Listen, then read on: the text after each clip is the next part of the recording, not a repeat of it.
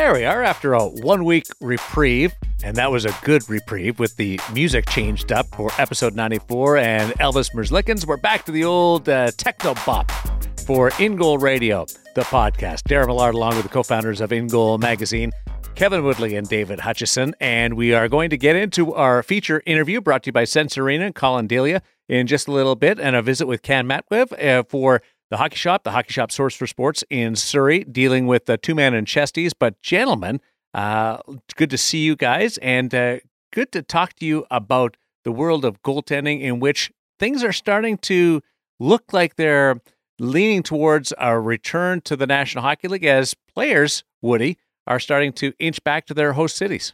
Yeah, it's funny because I've talked to a few of the coaches that work with some of them privately, and there really is a mixed bag here. I was a little surprised. We talked to Elvis Merzlikins a couple of weeks ago for last week's episode, and he seemed to really be settled into Switzerland. Next thing I know on Instagram, he's headed back to Columbus, where the Blue Jackets have positive tests and are basically shutting down their rink for a little bit. So I've heard different things from different guys. We saw Braden Holtby make some headlines coming back to Vancouver here.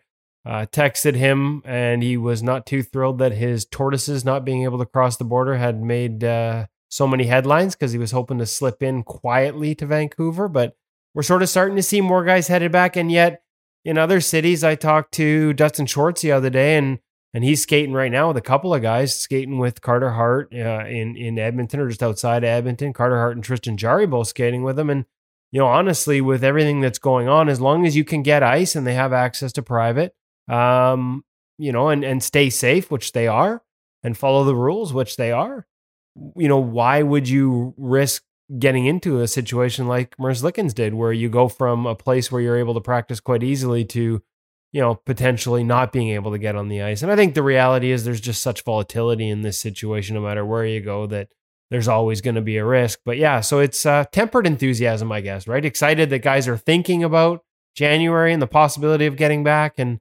at the same time, we haven't got a date, and, with some of the negotiation stuff, I'm not sure we're getting in one anytime soon. The players that are going to play in the Canadian division, they have to get ahead of the curve a little bit because of the mandatory 14-day quarantine. So that's probably one reason why we're seeing a few players come back.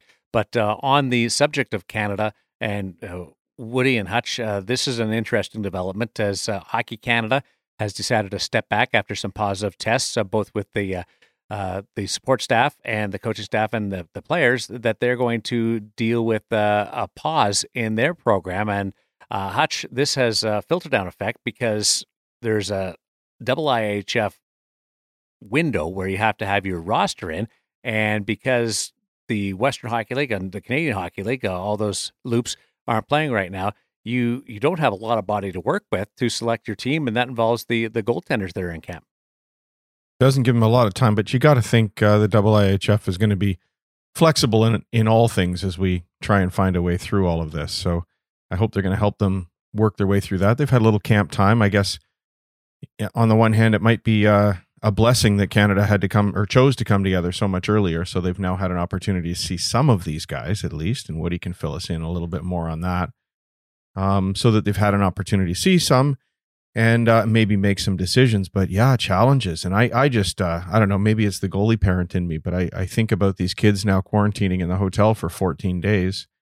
And some of them will get released after sitting in a hotel to quarantine, hoping that their World Junior dream will come true. It's got to be hard on everybody there. And these are young men, right? They're not NHL veterans trying to work through what was probably a much, in many ways, easier bubble to live through than what these young men are going to have to go through in a hotel in Red Deer over the next little while.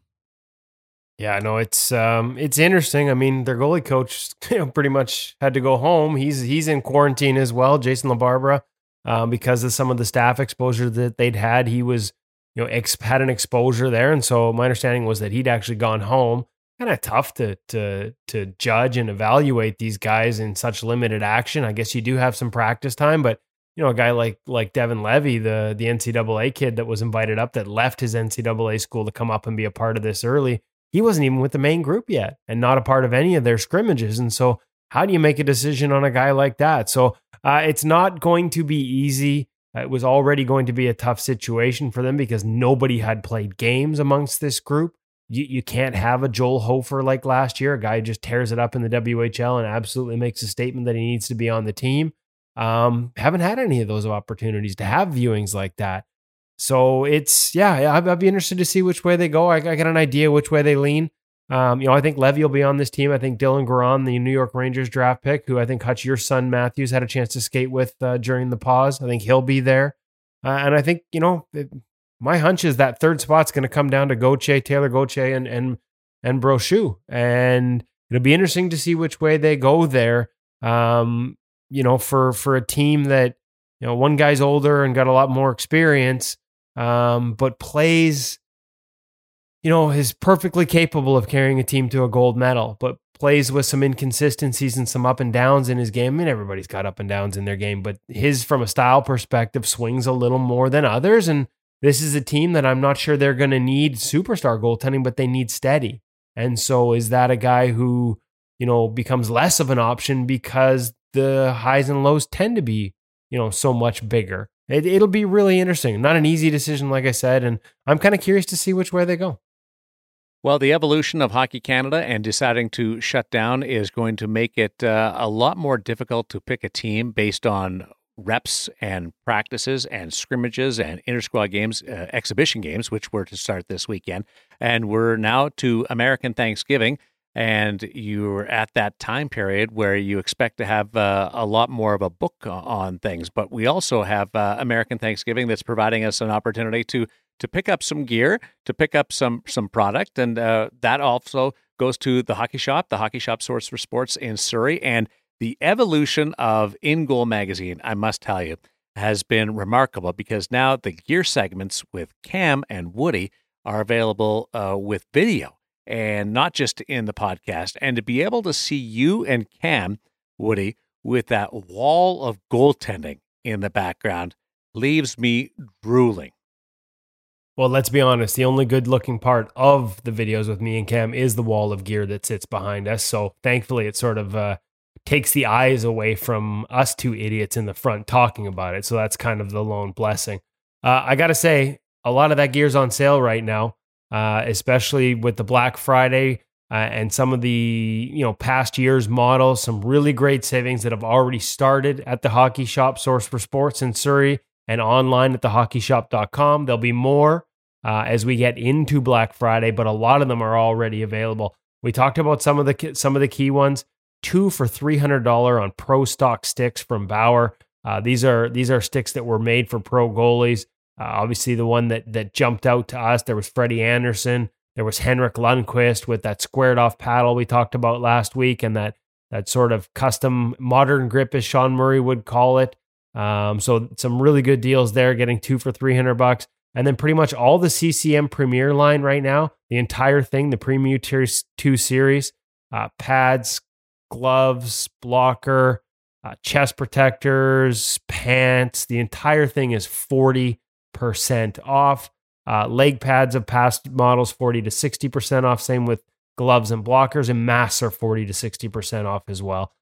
Some great deals on Bauer and Warrior chest protectors as well. So if you're looking for the latest and greatest, the Hockey Shop source for sport is the place to go. But right now, if you're looking for deals and you're willing to maybe take last year's model, there are some incredible opportunities to save. So make sure you check them out at thehockeyshop.com.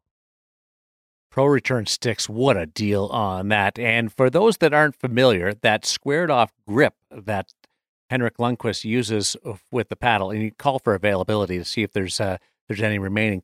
What is that design supposed to do with his blocker? Well, for In Goal Premium members, they'll have seen we actually have a video and a story up on In Goal Premium where Henrik actually takes us into the stick room when he was in town with the Rangers to visit the Canucks. I think it was last year or the year before. It took me forever to get that video online, by the way. And just kind of walked us through why and how he holds it, and showed us with his bare hand how he sort of holds the two fingers down, and it allows him to sort of keep in his mind that blocker square. We've seen as the protection on the inside of blockers has grown over the years, a lot of goalies have a tendency to sort of turn it, and especially when they go into blocking mode, it's almost with the sidewall of the blocker. Henrik really keeps that blocker active, and he sort of almost moves it up and down, sort of almost like there's an imaginary post in front of him for people that know that sort of box control mentality. And he's sort of moving it up and down, and he keeps it really square throughout. There's not a lot of turning with Henrik Lundqvist and his blocker. And so then Sean Murray, who teaches and likes to use the same thing at a school here, Performance Goalie Schools in Vancouver, he's been doing this as well for a while with the same idea. The grip, it's really, Henrik's stick is really quite tapered on the other side. You got the square on one side and a really tapered grip on the other side. And it allows you to sort of have that forearm run along the shaft of the stick and sort of match those lines. And it just seems to create a really good active hand posture for your wrist and for your blocker and keeping it square. Brandon Maxwell, who's playing overseas right now, played at the Olympics with the Americans last year. He was trying it. He's been a great supporter of In Goal Premium and a great reader of In Goal Premium. And he sent me a message last week saying that he had his trainer saw off the stick, create the square grip, and also create a trigger on the other side of it for the finger to go into.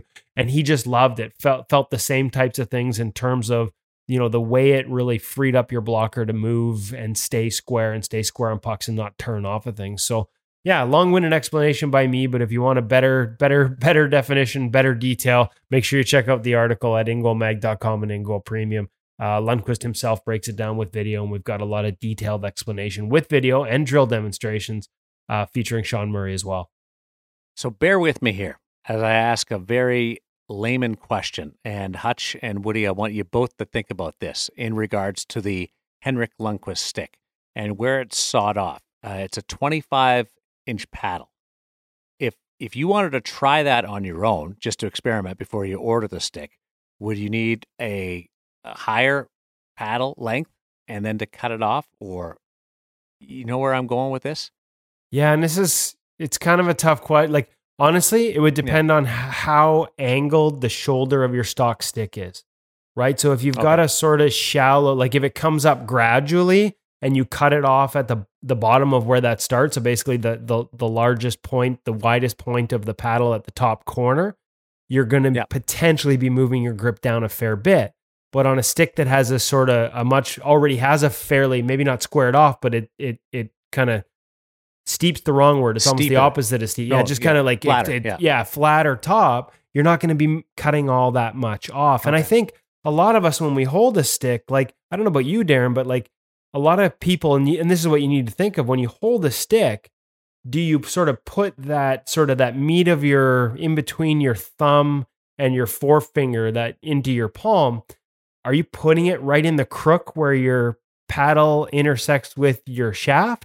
Or are you kind of putting it over that shoulder of the paddle? In which case you're already sort of cupping down on it a little bit. And the difference, I think what I'm trying to say is I don't think the difference is as big as a lot of people think or worry it might be, because a lot of us already sort of hold the paddle down around the shoulder versus holding it right up on the shaft on top of where the shoulder meets. It's a tough visual, but does that make sense?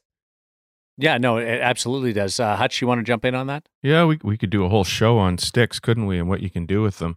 And personal bugbear for me that just sort of comes up as we're talking is, how many stick saves have you ever made while standing on your feet? No, wait, guys our age probably shouldn't answer that. But most goaltenders, any stick save you make, you're already on your knees. And I think there's a trend towards smaller paddle lengths, because you should probably be sizing your stick for when you're down in the butterfly, not when you're standing up. You're not looking to cover that low ice while you're on your feet. And so many people will size a very large stick thinking, oh my gosh, I can't have my stick off the ice when I'm standing.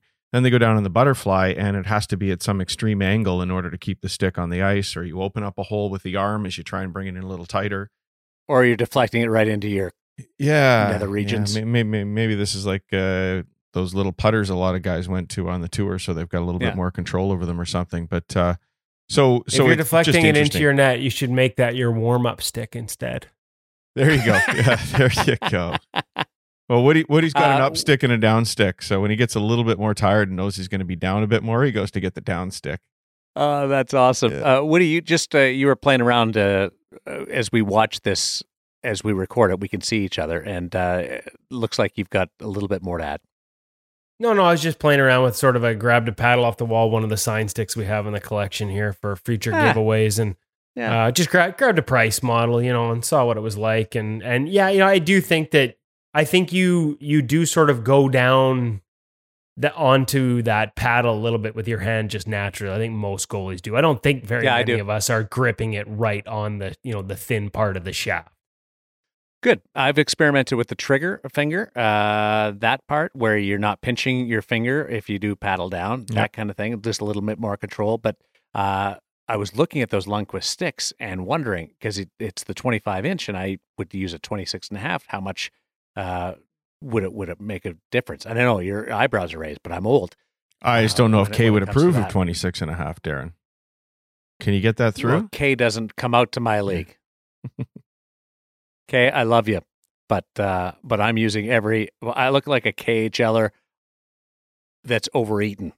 That's had 3 buffets. That's what I look like out there. But that's a fascinating description between the two of you about how sticks are trending and what you would do with that Henrik Lundqvist twig, which all gets us towards the Hockey Shop, a Hockey Shop source for sports in Surrey. That stick sale on sale right now, and so many different things available with Cam Matwiv and company. And it also gets us towards our gear segment, which finishes up the run, the residency, so to speak, with Cam and Woody and their run of 2-man in chesties. And in particular, this one is fascinating. In particular.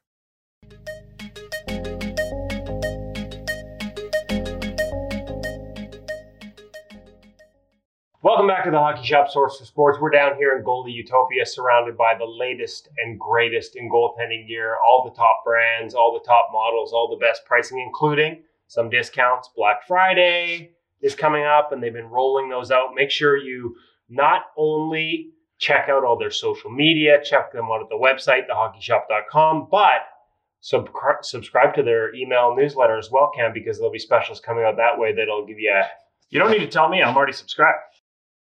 But all your email addresses? Not all. Yeah, he's got a few burner accounts. We'll get into those a little later. But make sure you're checking them out honestly on a daily basis from now through Black Friday, because there will be new specials posted ongoing. Lots of great deals on past models. But today we're going to focus on something new. We're going to continue, actually wrap up our chest protector series with a look at the Vaughn Velocity V9 Pro Carbon model that they stock here at the Hockey Shop Source for Sports. And I guess the first question we're going to have is, why do I have no arms? No, folks. The theory was this might be the new NHL sizing limits. Just joking, Kay. That we would just have to go out there like this. And in my case, there's not much to it. Cam, there's got to be a reason you gave me a chest unit and you have arms. Explain it to us. So one of my favorite pieces out of this Vaughn chest, and something brand new from Vaughn in particular, is Velcro adjustable arms. Something that we have not had previously in Vaughn chests. We've seen it in other ones. We've seen it recently. We talked about the Brian's Optic. This is new though for Vaughn, first ever time. Yes, especially in why it is so groundbreaking is a lot of times on Vaughn chest, to macro adjust it, we would have to literally sew pin the arms with our wizard Cecil upstairs in our sharpening department. Would have to stitch them in to be a little bit shorter to dial in someone that maybe needed a medium body or a large body with medium arms in particular. Now this is something that we can adjust on the fly. Okay, before we get into it, I got a little call timeout because you're talking about Cecil and the Wizards. As we talk about Wizards, is this Movember? I gotta ask, or did you forget to shave like the Harry Potter wizard for Halloween? Well, Harry Potter wizard, I'll leave it to a late great singer artist who is no longer with us. That's what I was paying homage to. Oh, so this was a Halloween costume. Well, for whatever Halloween was this year. And you got a Movember account, or at least can do something positive with that? Yeah, you've seen it up on our THS goal. Yes, we have a picture of me in Movember, and I believe I think we linked it to a donation site with Movember as well. Okay, we'll make sure we get you those. I'm piggybacking off of someone this year. I don't have my own Movember page. I am And of course, off someone else's. as we do with the gear, we got to remember we're doing the podcast and a simulcast with the video. So everyone's like, what is Woodley talking about? I'm talking about the really bad handlebar mustache that Cam Matwiff has on right now for our podcast listeners. Okay, I'm going to let you continue now telling me why this is such a great step for Vaughn to have the removable arms in this V9 Pro Carbon Velocity chest protector. So straight up adjustability, once again. Very easily connected arm. Lots of Velcro travel with it. And it just basically goes on like a sleeve. So this is the entire reason for those that can't see. I'm just wearing the arms independently right now. And Kevin's just wearing the body of the unit in particular.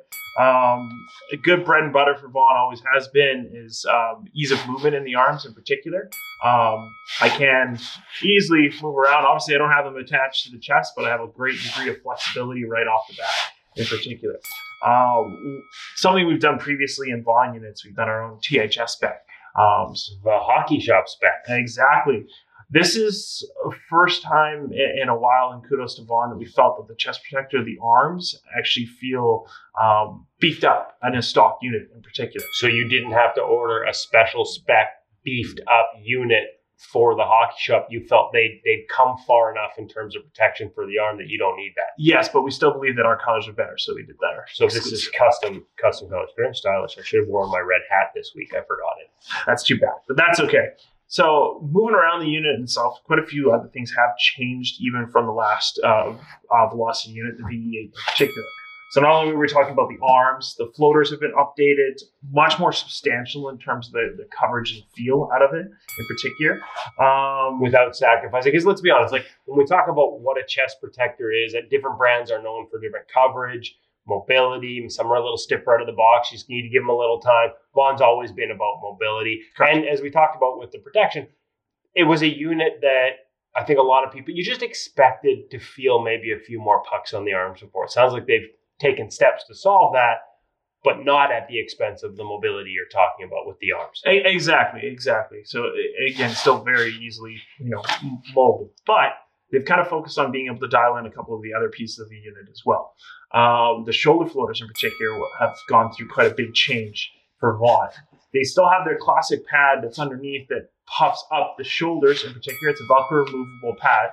But the way that they've actually designed the unit this year is that entire shoulder can be pushed upwards or brought in to make a more of a tapered fit. So if you're looking for more of a raised presence inside the net, you can reset the shoulder floater and I'll have it pop up and puff up. So like their classic units like V5, V6 in particular.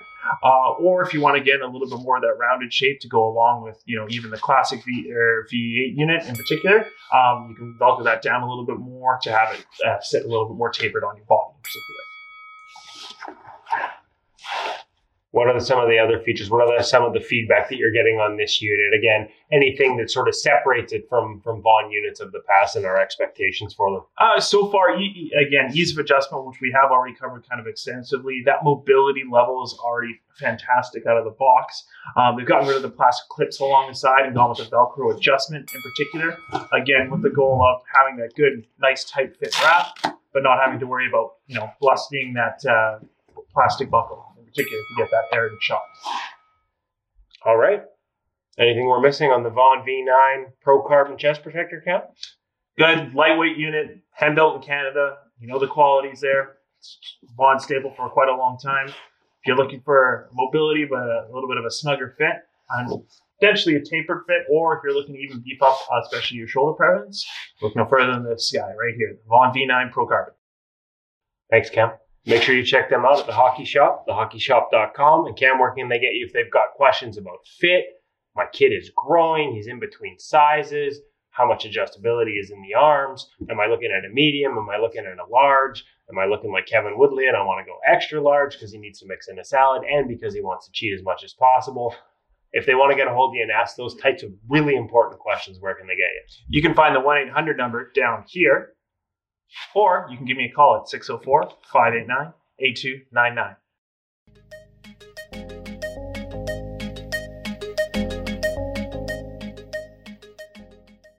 One 800-567-7790. Operators are standing by. Operator's name, Cam. He doesn't know the number, but that is the number, 1-800-567-7790. I call it maybe the odd time. I don't remember people's numbers anymore, gentlemen. Like the old days. Like you guys can probably both remember your childhood numbers from when you were growing up. Yep. I was 728-1852, and I don't remember anybody's numbers anymore, but I know the 1-800-567-7790 from the Hockey Shop, which is both good and bad, but mostly good because I'm checking it out all the time. In particular, that was a fascinating episode with the little dings. If everybody caught on to the little dings that we all have these crutches, these little go-to phrases, and we've discovered Cam's, Woody. We have. What was the total, Hutch, on the dings in particular? People that were listening to it. Go watch the video. Listening to it on the pod. Go watch a video. Watch the video. Yeah. The other thing you'll notice in the video too is that as we described, Cam is wearing the chest and I am wearing the arms, or maybe vice versa. He was wearing the arms and I was wearing the chest because, as he said, the new Vaughn V9 chest protector has removable arms, which is a big thing for them. And also, as you heard him say, for the first time, he didn't have to order a special Hockey Shop edition that was all beefed up because we know Vaughn has been known for their mobility when it comes to chest protectors, but not always necessarily known for their protection. To me, it was always crazy. Vaughn goalies loved it. They swear by it because of the mobility, but they accepted bruises. And I was just like, I am way too soft to accept that as a part of my life at Beer League. I should not look like that at the end of it.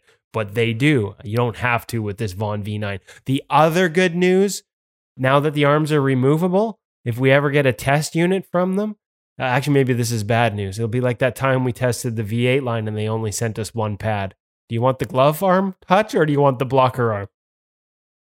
I don't even know where to go. I want the glove arm. You think if you could pick. Yeah, and the glove, you could probably protect yourself a little bit with the blocker, just like, sort of turn a little bit. Yeah, and for folks that don't know, we had to do a review once with only one pad because that's all that was available. So, with Woody on the cover in the VH, and you would think he's wearing two pads, which might tell you something about his VH technique. Why are all these pictures of VH in this review? Well, it's kind of hard to do much else when you've only got one pad to work with. That's very creative. I never creative thought of people. It before. Which arm do you make more saves with? That's interesting, and I'm trying to, off the top of my head, think about it, and I would gotta be blocked. Now that I've gone through it, I'm like, do you make more with the blocker arm because you don't have that ability to catch the puck? I think so, and just the way that it covers space because it's sort of bent as you're lifting up the blocker, and the other hand is just sort of reaching out and waving as the puck goes by, so it doesn't get hit. I know. For me, the answer would be whichever one actually has the arm piece attached to it. I'd be turning sideways. Turning sideways, yeah. Well, it was interesting how easy it is to attach those arms to the chesty. Yeah, and really good. Really good. And really good adjustability there too. So full credit to Vaughn recognizing an area where others had sort of added that component in past years, the ability to, because that adjustability is important, especially for kids.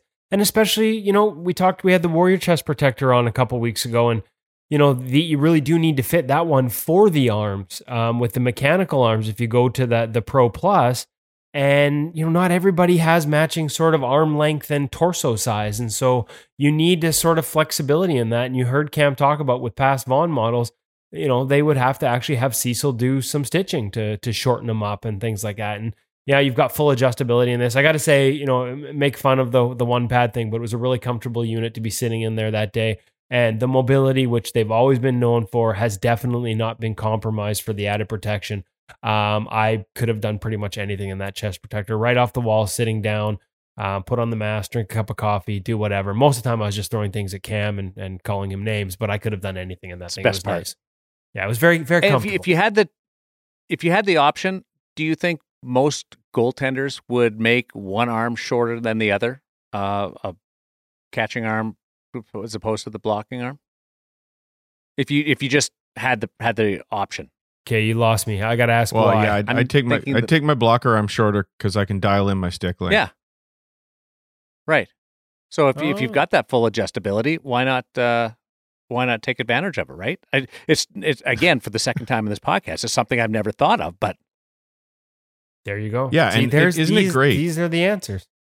Yeah, and isn't it? We often talk about how goalies love to dial their gear in, and this isn't just about fit, because everybody's going to want that integration with the gloves to be a little bit different, and now you can fine tune that. It's not just to be acceptable; it's what's best for your individual performance. So I love when gear can do that, and you can dial it in. So I mean, yeah, it'd be like Ryan Miller when he had his true skates. He had a 1/4 inch lift in one side because one leg was longer than the other. So he had like a 1/4 inch lift on the heel of one of his true skates so that he would balance him out and make sure that sort of both legs were the same length. I remember him telling me that. And then this summer during the pause, as part of a fundraiser that Ryan took part in, he auctioned off, remember, a bunch of his gear. And every time I saw the true skates come up, I'm like, who the hell else is going to be able to wear those things? That would be fascinating to watch. Is he the only goaltender you know that's ever done that? I know there are other goaltenders that have put heel lifts in their skates to try and get a forward pitch and try and make themselves taller. Then that's in years past. That's not anybody recently. But Ryan's the only guy that's ever told me he's done it in terms of, and True allows you to do that, right? There's a customization there where they were able to sort of build that into the one-piece skate. So there may be others, because now that you mentioned the arm length thing, it makes perfect sense. But Ryan's the only one that sort of ever told me that he does it. Well, now I know that there's going to be goaltenders out there that are going to be putting on their chesty and dialing in their arm length, trying to see exactly whether or not you'd like your blocker arm shorter than your glove hand while you use the Sensorina, because you can do that in your living room and really get it dialed in and train all at the same time. Sensorina are presenting sponsor of our feature interview, Woody. Yeah, and Sensorina you can get for In Goal Magazine premium members. You can save a whack ton of cash from now through Monday, November 30th. Hutch, the Black Friday sale ends? Yeah, it finishes Monday. And if you look around, there's a lot of deals on Sensorina with Black Friday. And we had the option to offer something similar. And because we've had this close relationship with them now, Kevin and I had a discussion with Bob and found a way to pass on a lot more to our premium members. So there's nowhere else that I know of you can do this. If you're a premium member, you get another $100 off those units compared to everybody else. So that's great value. And I mean, I would think everybody would want to be a premium member anyway, Kevin. But if you're just looking for that, then it's a great opportunity for some savings and some great goalie content for the year. And so that means that you're ending up paying like $350 US for this brand new Oculus 2 unit that comes with the Sensorina. I think that's cheaper than you can get the unit just about anywhere else on Black Friday on its own. Yeah, it's $650 off the regular price of $1,000. It comes with their Goalie to Go package, which is the new Oculus 2 headset. It comes with both the holders, so to speak, the paddles, I guess they are, but also the attachments that allows you to attach them to your blocker and glove, and it comes with a really nice carrying case. So it's a pretty good package. And like Hutch said, if you're an In Goal premium member, you can save $650 off the regular price. You can get it for $350, cheaper than the Oculus would cost you to buy it on its own, and a bigger discount, frankly, than anybody else is offering. And I don't know about you guys, but I'm biased, of course, towards In Goal Premium.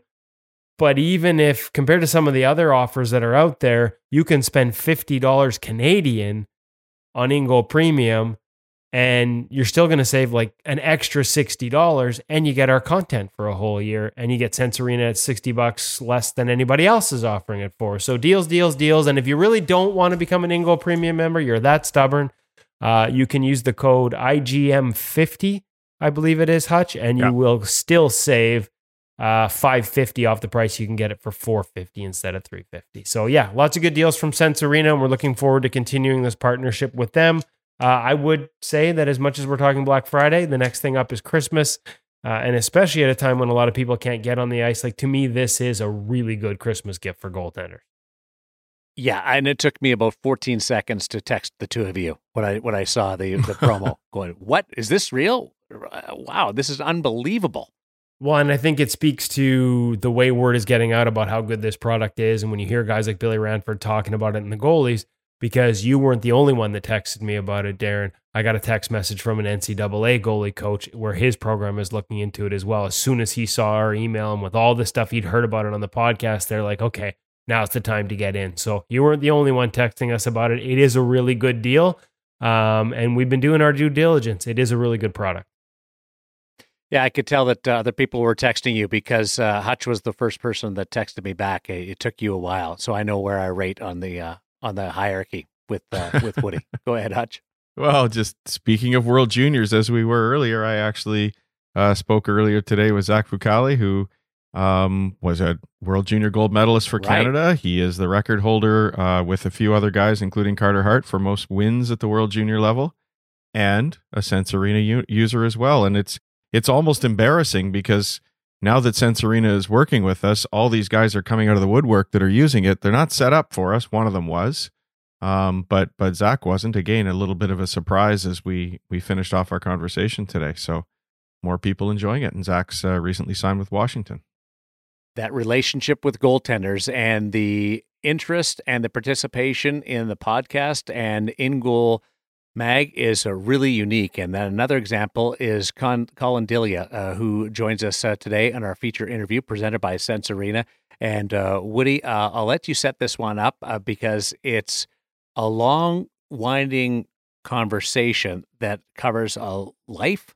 It covers dedication. It covers unique training. It covers his interest and his passion for goaltending and his relationship with In Goal Mag. Because he does follow and listen to the podcast as well. There's a lot packed into this really comfortable discussion that you guys had. Yeah, I'd heard, I hadn't had the chance to talk to Colin before this interview. I'd heard all kinds of good things from one of our writers, Kat Silverman, who's done a lot of work for In Goal Magazine. She had nothing but great things to say about her past conversations. His goaltending coach in the minors in the American Hockey League, Peter Aubry. I've talked to him about Colin before, and they all kind of told me how good this conversation was going to be because he really is. It's that passion. Remember, we saw that passion from Elvis Merzlikins the week before. Yeah, and Colin has the same passion. He expresses it in it's a little more. I don't want to say deeper thinking because I don't want to be dismissive of Elvis's passion, but it comes across with a different vibe, right? He's a thinker. And he's passionate about the position and all the different things you can do to get better playing it. And we talked about school and engineering and life. I mean, he's got a young son at home now and what it was like to go through that during the lockout, the pause and then going back to the bubble. Just a lot of stuff going on in his world right now. And he's set to become the Chicago, he's one of 3 guys competing for 2 spots with the Chicago Blackhawks. He's in a really good position to be on that team this year, and just a lot going on. And he was open and honest and sharing with all of it. So it's I'm excited to share this one with everyone. It was a great conversation. I enjoyed it, and I think our listeners will too. And one of the areas that really jumped out at me was just having to push himself and come up with unique ways to train and be ready inside the bubble, because there's so much focus on the current roster that's playing. And when you're a member of the taxi squad, you kind of just have to find unique and different and challenging ways to make sure that you're ready. And he had to do that on the fly in the bubble while dealing with some life that was happening on the outside of that bubble. It's a fun discussion. Colin Delia in conversation with Kevin Woodley, our feature interview on In Goal Radio, the podcast presented by Sense Arena. Enjoy.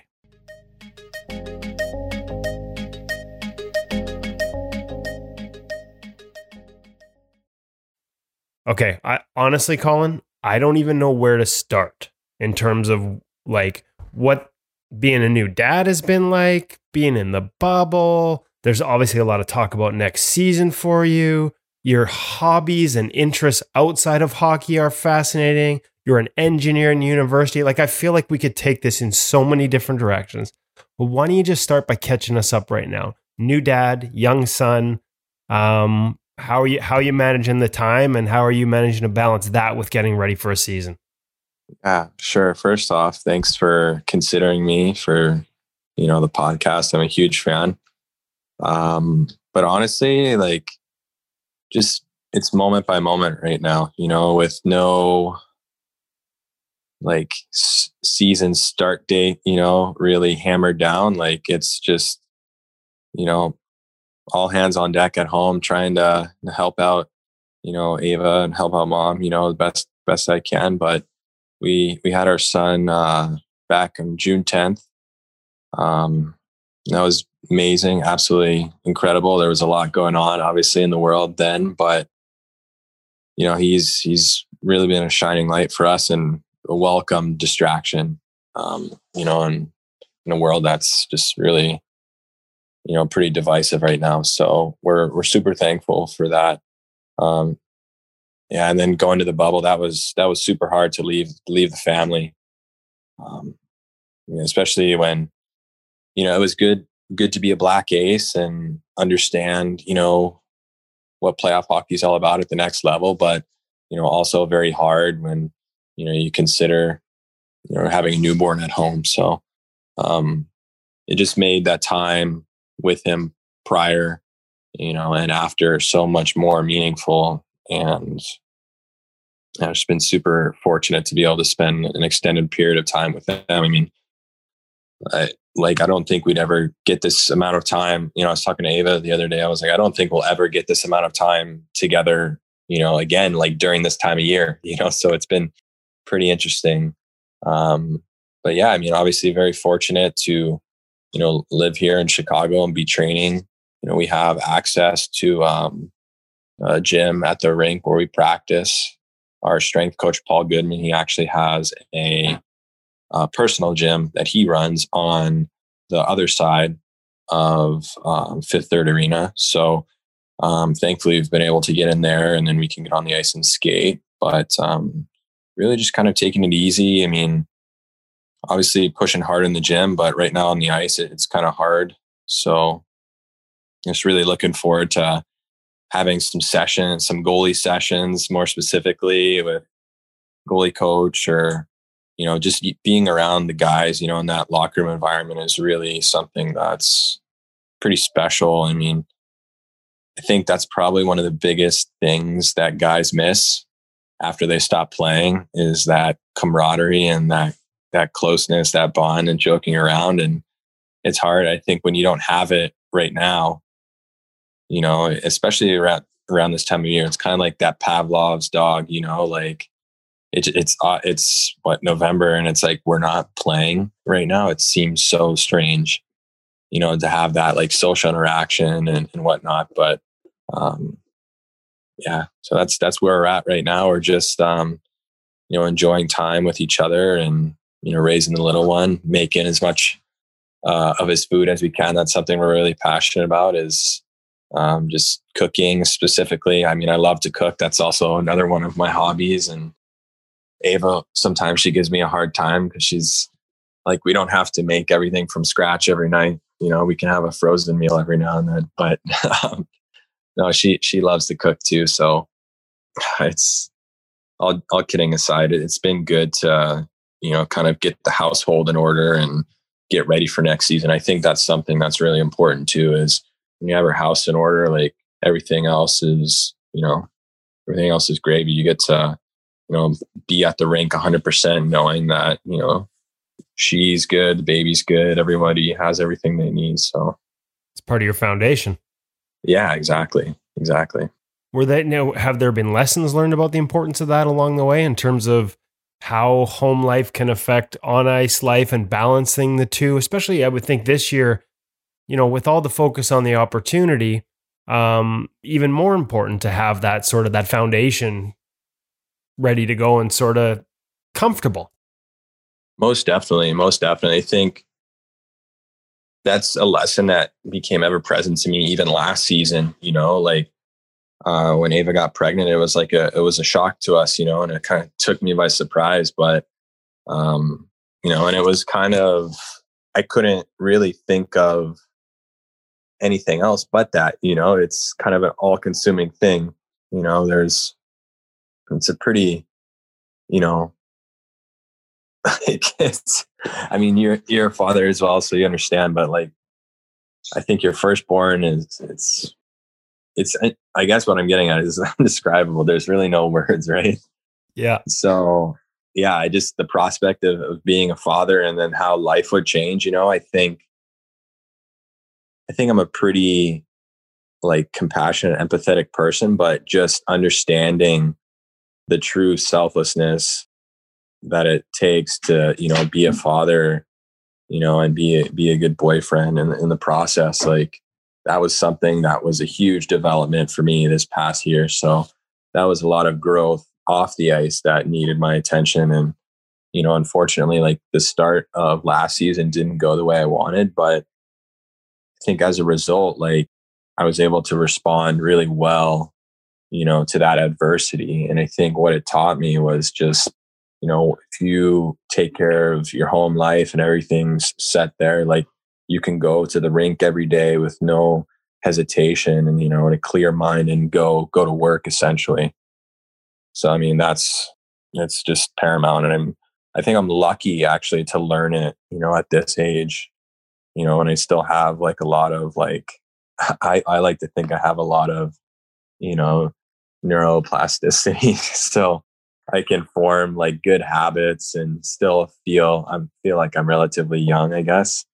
Maybe not in the hockey world, but I just have those good outlets and good channels and good lines of communication with Ava. And, I'm just very fortunate to have gone through that. And I think now I have even more directive on, what it is that I want. And, I've always had the dream of being an NHL goaltender, and then to finally get to play at that level, you realize what it takes to get there. But I think the next step is realizing what it takes to stay there.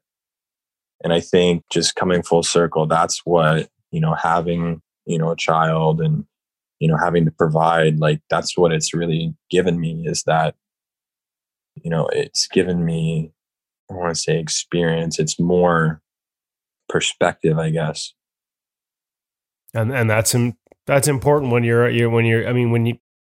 when work comes with that much pressure, being able to sort of have those things in order and have that perspective, I'm guessing would be really important. How do you, from the outside, obviously, whether it's us in the media or other media outlets, the focus is so much on the opportunity for next season. Is it harder because you don't even know when that starts? Like, and then the other part is like, do you do anything different? Because in the game, you can't force it, right? Like we don't get as goalies to dictate what's going to happen. We have to let it come to us. Now you have this opportunity sitting there. Can you try harder in the offseason? Do you push your boundaries, or do you just stick with that foundation even more? I think for me personally, like something that you said really kind of stands out, and it kind of ties into what a goalie coach of mine used to say when I was growing up. His name is Reto Sursch. He's Swiss. I know I have been on the ice with Reto in Kelowna. Wow. He's got his fantastic net pegs. Still want to get a set of those, the ones with the drills. And he did some work in California. I did not know that you worked with him. The goaltending world is a small one. It is small. So we can get into him later, but he would always tell, my goalie partner and I, when he was coaching us youth hockey, he said, the puck gonna come to you anyway. And that's like so profound, in his Swiss German accent, puck gonna come to you anyway. Like my goalie partner and I always joked, like we should get that tattooed on us because it's like a life motto, like you can't dictate, the pace of play. You can't dictate so many things in the game. You can't dictate what's going on in the world with the pandemic and everything. So I think you just go with what you continue to do, those foundational things. But for me, I think I'm the type of person that always likes to see an evolution in my game and also in my, personality and my off ice, habits. So like I've started doing Pilates, something that I thought would be, a really good addition to my regimen. I was actually pushed to do Pilates more so by my girlfriend. She knew I had always really been interested in Pilates, and I thought there'd be a lot of benefit and crossover as a goaltender. And she's like, you know what? I'm just going to book you a class. So she booked me a class, and she's like, okay, like you have a class, like you have a private lesson with the owner of this studio like next week. So you better be there. So yeah. And then after the class, I was like, man, I fell in love with it. I just was like, I don't know. It's kind of like if you've ever done yoga, and I'm a huge proponent of yoga, and you get into that flow state, you know, and you just like the time melts away. It feels like you've been there for, you know, a couple seconds, and it's like hour and a half is already gone. So, So, I mean, I am doing those foundational, you know, things. I'm in the gym 5 days a week, but, you know, on the ice a couple of days a week, but just adding little things, you know, here and there that I think can make the difference in the long run and help me have a longer career. It's funny you mentioned Pilates, because I think I've always thought of it, I haven't done it myself, done the yoga, have been watched at other camps, things like Eldoa, other, you know, sort of techniques that are designed to sort of, they seem to fit physically with goaltending, but it sounds to me like Pilates also has there's a sort of mental aspect to it for you too, as well. Am I reading that right? Oh yeah, for sure. And I mean, there's a lot of movements that require the use of some muscles that you've never called upon before. So it's a lot of like connection, you know, mind to body, of like, okay, I need to move this, like, you know, 5 inches upwards. Like, how am I going to do that? You know, and you have like your instructor, she's like, okay, like make sure you're not using like your quads here. You know, you're not using the big muscle groups. She's like, oh my God, how can I possibly do that? You know, so like you're using those intrinsic muscles, those little tiny muscles that are, you know, deep down inside that, I mean, you might not call on, you know, all too frequently. So there is a lot of synergy, you know, that's what I always kind of like, she and I are always talking about that synergistic, you know, understanding of like, okay, brain thinks this, tells body to do this, you know. Nice. I got a new one for you that we'll have an article out in the next couple of weeks. And I'm starting to see and hear a few more anecdotes from goaltenders. I don't know if we'll get you there in the near future, but bar and ballet. Yeah, it's funny you mentioned that. I was talking about that with Abe the other day. I was like, I honestly would see so much benefit to just doing like some type of class like that. Like, I really think like as an athlete, like it's important to, you know, get outside of your comfort zone, you know, and that's essentially like with Pilates. Like I was like, oh man, like there's all these machines, these apparatuses, like I have no idea like how to use these. But the thing is, it's like open up your, you know, like broaden your horizons and be receptive and, you know, be able to be coachable in other, you know, spheres other than hockey. Like there's a lot of transfer there, you know, I think just from growing up and playing, you know, like group sports, like, and especially hockey, like you just, if you're coachable and you're approachable, like that's something that'll transfer to other, you know, aspects of your life. So that's something that I think about constantly. It's like, okay, like I'm not a professional at this, you know, I'm talking to a professional. Like, how can I gain? What can I gain from them? Yeah, so physical literacy we talk about a lot with the kids, keep playing other sports and encouraging them not to just be goalies at such a young age. But it sounds like it's something that continues, you know, even as a professional, like all these years into your pro career, physical literacy and expanding that still matters. Oh, most definitely. Most definitely. I joked. I was like, if Anderson, my son, if he decides to become a goalie, I'm going to have him in Pilates, like, you know, as soon as he can. I'm going to have him in gymnastics, you know, just to make him a good athlete. You know, just that having that ability to be, you know, flexible and also like powerful. I feel like that's something that contributes to a long career.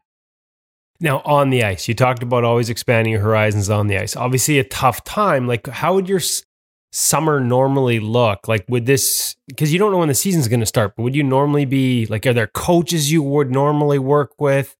Being in the bubble with Jimmy, was there an opportunity there to work on new things, or are you just trying to maintain and stay ready? Like, how is this strange 8 months sort of played out? And have you looked for, what is the next evolution on the ice? What's your focus?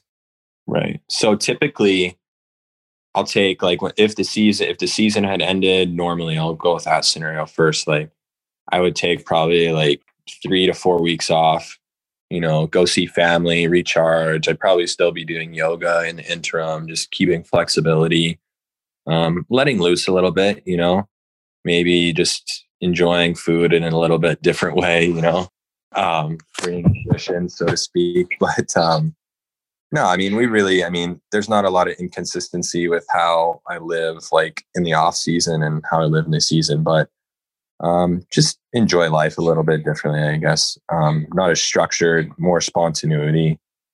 And then typically my summers, I like to spend learning new things from different people in the goalie world. So for instance, after my first year pro, I went to Switzerland to train with Reto, David Abisher, Martin Gerber. They have a camp there. So I was in Switzerland for about a month. So I skated, with those guys quite a bit. They have a pretty comprehensive camp. And then I skated a couple times with SC Byrne, and then also with Roman Yossi. He and I were working. He let me work out at his gym. He has a gym that he goes to there. So Reto, he runs deep though. He's got connections all over. So he was able to hook me up. But so that typical example. So I was in Switzerland for a month and just really like understanding the culture of goaltending there, the communication. Like I was a student in the camp and then I was also a coach, and I didn't speak, Swiss German or German or anything. So it made me really understand, like, I want these kids to understand this. How do I communicate that to them non-verbally? So it made me really have to think about what I was going to say, or how I was even going to like move to show them what to do. There were some kids that were nice enough to like interpret for me and translate, but so that was cool. So then I would come back and I would spend some time with Brian DeCord and Stop It Goaltending in Massachusetts, where I went to school. So initially when I went to Merrimack, the first summer I got there, my freshman year, they had Stop It Goaltending at Merrimack, like pretty comprehensive camp, like probably, I want to say like 8 weeks, 10 weeks of camp there. I was on the ice, coaching on the ice, as a student there as well, so just getting a lot of different opinions. But there's constantly like an evolution, in like my summers. There's never like a lot of, necessarily like consistency. Like I'm doing the same thing at the same time, like every single year. So I think that's maybe allowed me during this time, more freedom, and I'm not necessarily like freaking out, like, oh, I haven't like, done this right now. I haven't checked this box, So, I mean, that's great. Like I went back to see my mother a few weeks ago, and I was able to get on the ice with Brian, or I was able to get on the ice with Stop It Goaltending. We had a couple good guys. We had Mike Garteg. We had Chris Drieger, Craig Pantano, Joey DeCord, a couple, just to name a few, or Mike Condon as well. So it was a good group of guys, so we got to just pick each other's brains, and that's actually really nice too. And then like years before that, I went up to, I think it was Vancouver, to train with Mike Valley, Pascal Valena. I think it's elite goaltending. Yeah. I've been to those camps. That's right here in my backyard. Yep. Yeah. So, and that was when I was in junior, and the lessons that I learned there, I still implement to this day. There's a lot of, that was really kind of my first exposure to a goaltending world, like outside of California. So that was really cool. But yeah, I mean, it's all over the board for me. There's never like, one specific guy that I'm training with. I'm always trying to get, new ideas, new things to put in my toolbox. And more recently, like this past year, I'll skate at the Blackhawks practice facility, and Peter Aubrey, the developmental goalie coach, he'll come out a couple days a week and we'll work on our game, and he'll set up some drills. And yeah, it's great to have, like another set of eyes for your game. I could run myself into the ground, with skates, but it's always more entertaining, I think, when someone can give you, some direction and some drills and can tell you how you're moving. But, and then coming into the bubble, it was Lynx, myself, Subban, and Crawford. So we had 4 goalies. Lynx and I were more of the Black Aces. So we had a bit of a different schedule than the rest of the team. We were expected more so to be the lifeline, the support system, which is really challenging. I think that's something that doesn't really get talked about a lot. I had a couple options to be interviewed, during that time about what it was like to be a Black Ace, but I just didn't really think it was the right time to have that publicity. I think I really got the sense that, okay, it's about the ultimate goal here, which is winning the Stanley Cup. We have, our team, like, we're, as much as I wanted to be selfish and be like, oh, like this, this is really challenging. And like, I'd love to be practicing with the guys. Like, it's about the guys on the ice that are playing every night. And it really allowed me to understand what it was like to be in a more of a supportive role, especially being in Rockford. And, Lynx and I would split games, and, the year prior I would play more so, but it was great to learn and have that, balance, to see what it's like, to be a Black Ace, and it wasn't easy, like you're working out pretty hard every single day, you're skating pretty hard, and, there's a mental grind as well. Sometimes you get on the ice with, the team, and you wouldn't, see any reps, until the last like minute of practice, and it's because you really get the sense that, hey, like it's about the guys that are on the ice that are, going to win the game every night. So I didn't feel like the right time, to give an expose about what it was like to be a Black Ace, So, I mean, it was fun though. Like we made it fun. Like there's ping pong table there. So it was Philip Kurashev, Nick Bodan, some of the guys that I had played with in Rockford, some of the younger guys. We were just, going crazy on the ping pong table. Like we bought like these pretty serious ping pong paddles. They're like $50 each, and we were just trying to just have some fun, and be competitive and, outside the rink as well. I mean, because there really wasn't too much to do. There was, maybe you could go to Tim Hortons and whatnot, but we watched a lot of hockey as well. And that was something that was really cool. And that was something that that I haven't gotten to do in a long time. So it was really, really good to watch a lot of these goalies play too. That was something I really benefited from, like during the bubble. I watched as much hockey as I could. And I just realized, like, I was like, wow, I don't watch hockey like that much anymore. Like I watch my games and, maybe like when we were doing pre-scout, but it was like, it's been a while since I sat down and like I was a fan, so to speak. So that's something that was really cool too, that I haven't been able to feel in a while. But, and then to watch it, to be a fan from the perspective of like knowing, a good amount about goaltending and, being able to like be a little analytical about what was going on was pretty special.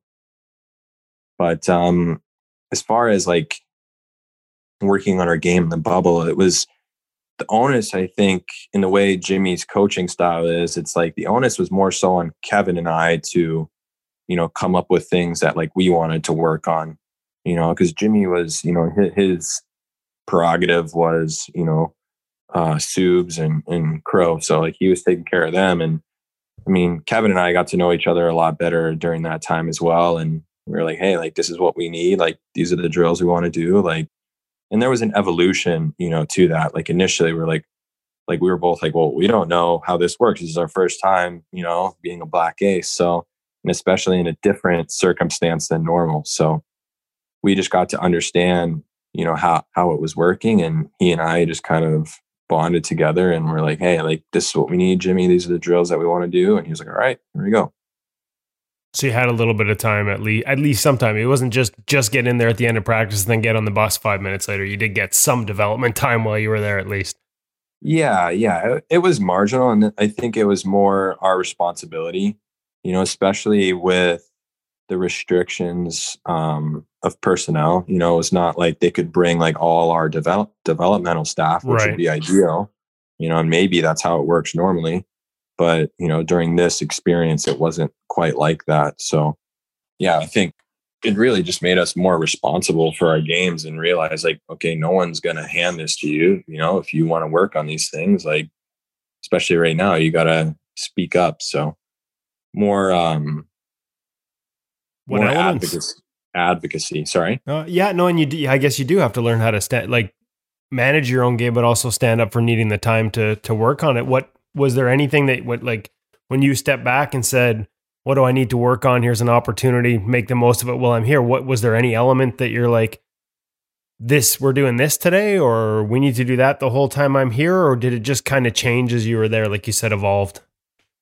Yeah, I think it was constantly developing, but for me, I'm someone who always enjoys working on post play integration and, like exploding out, it was something that Kevin and I are always emphasizing. I mean, he's so good on his post as well. And it's fun, for me, it's like personal challenge, like to get a good hit on the post. Like if I'm doing an RVH or, whatever the drill may be, or even if I don't get a good hit, like something that he and I, like Kevin and I were talking about was like, like if you're doing a controlled drill and you don't get like an ideal hit on the post, like you got to correct and finish it out.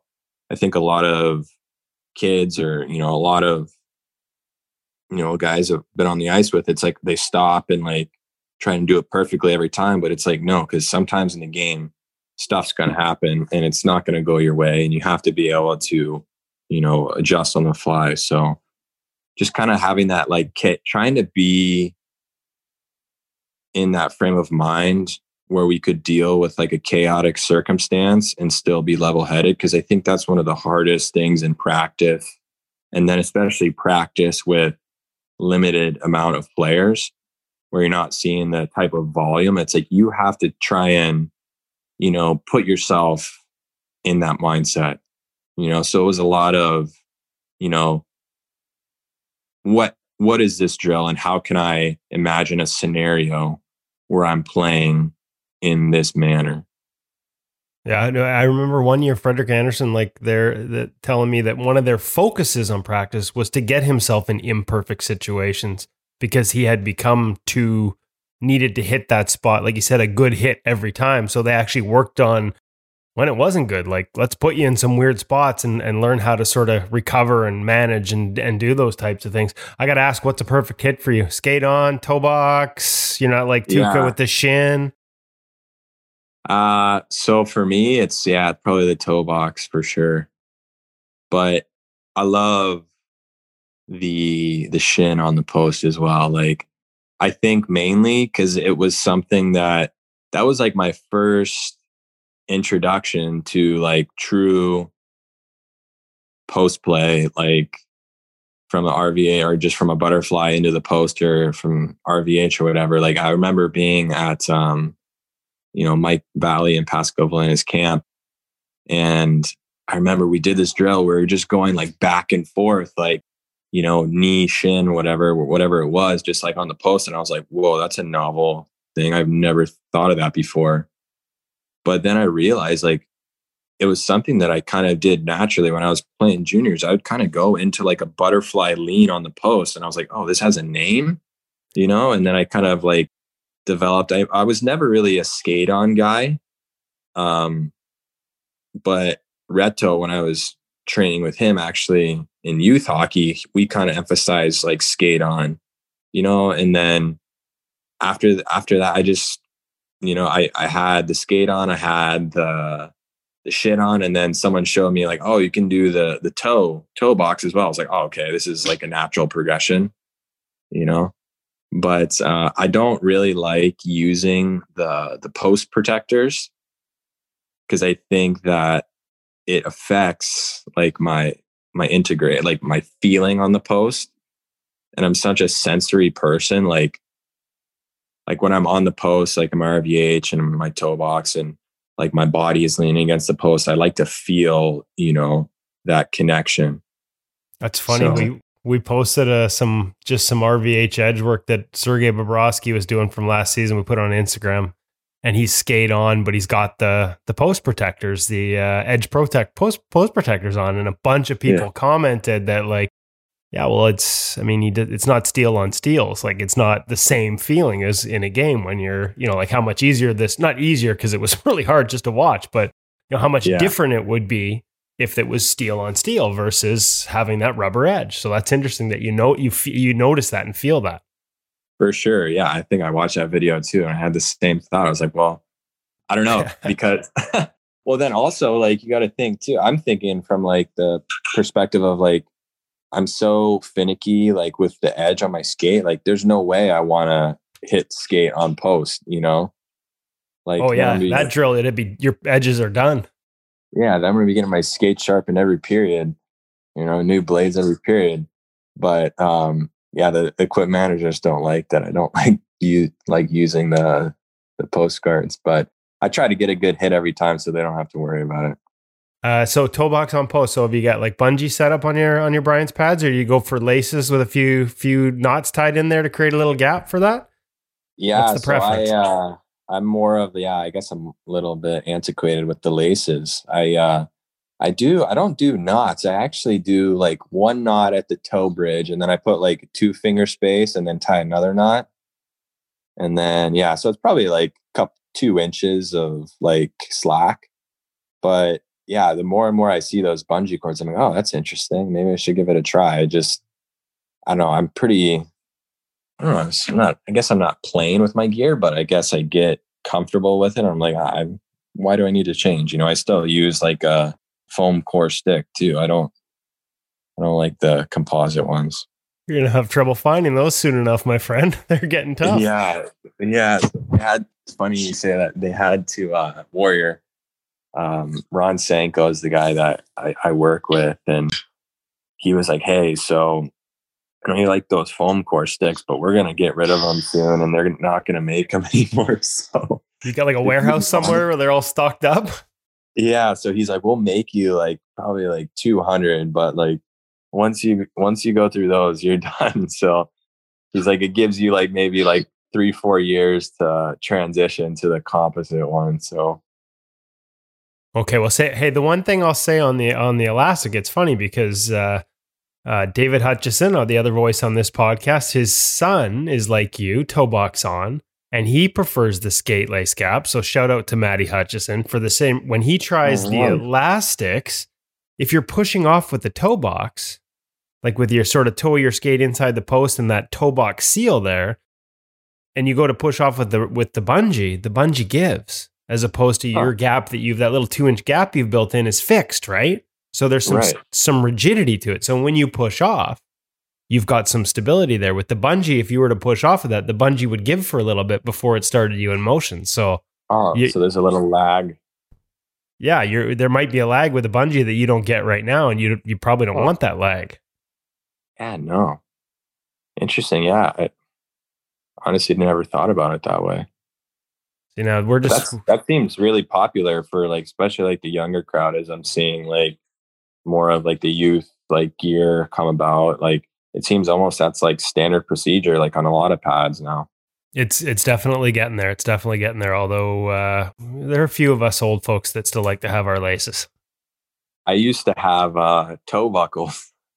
Oh, now that's old school. I'm looking forward to Braden Holtby coming to town because he's still got the cutout in the toe of the pad. No buckles, but he's still got the cutout. Yeah. So my first year of juniors, I had Coho pads. I can't remember the model. I want to say Revolution 590.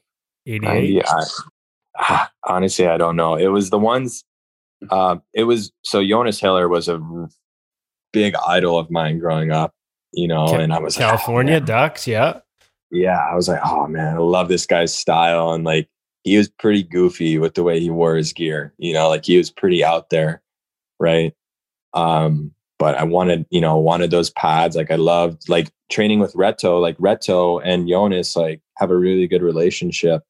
I think they may have even played together in Switzerland. So, that was probably a big reason why I wanted those pads. Right. And I was like, all right, I'm going to wear the toe buckles. Like I'm going to do everything, like Jonas. And like, I got the toe buckles and went out for like a skate and I was like, oh my God, how does he move in these? Like, I was like, I can't do this.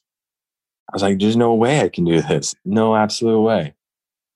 Oh, that's funny. Yeah. So the relationship with Brian's had some really stylish gear. It means you got Chris Joswiak as a pro rep. That's always a positive. We love Jaws. Yeah.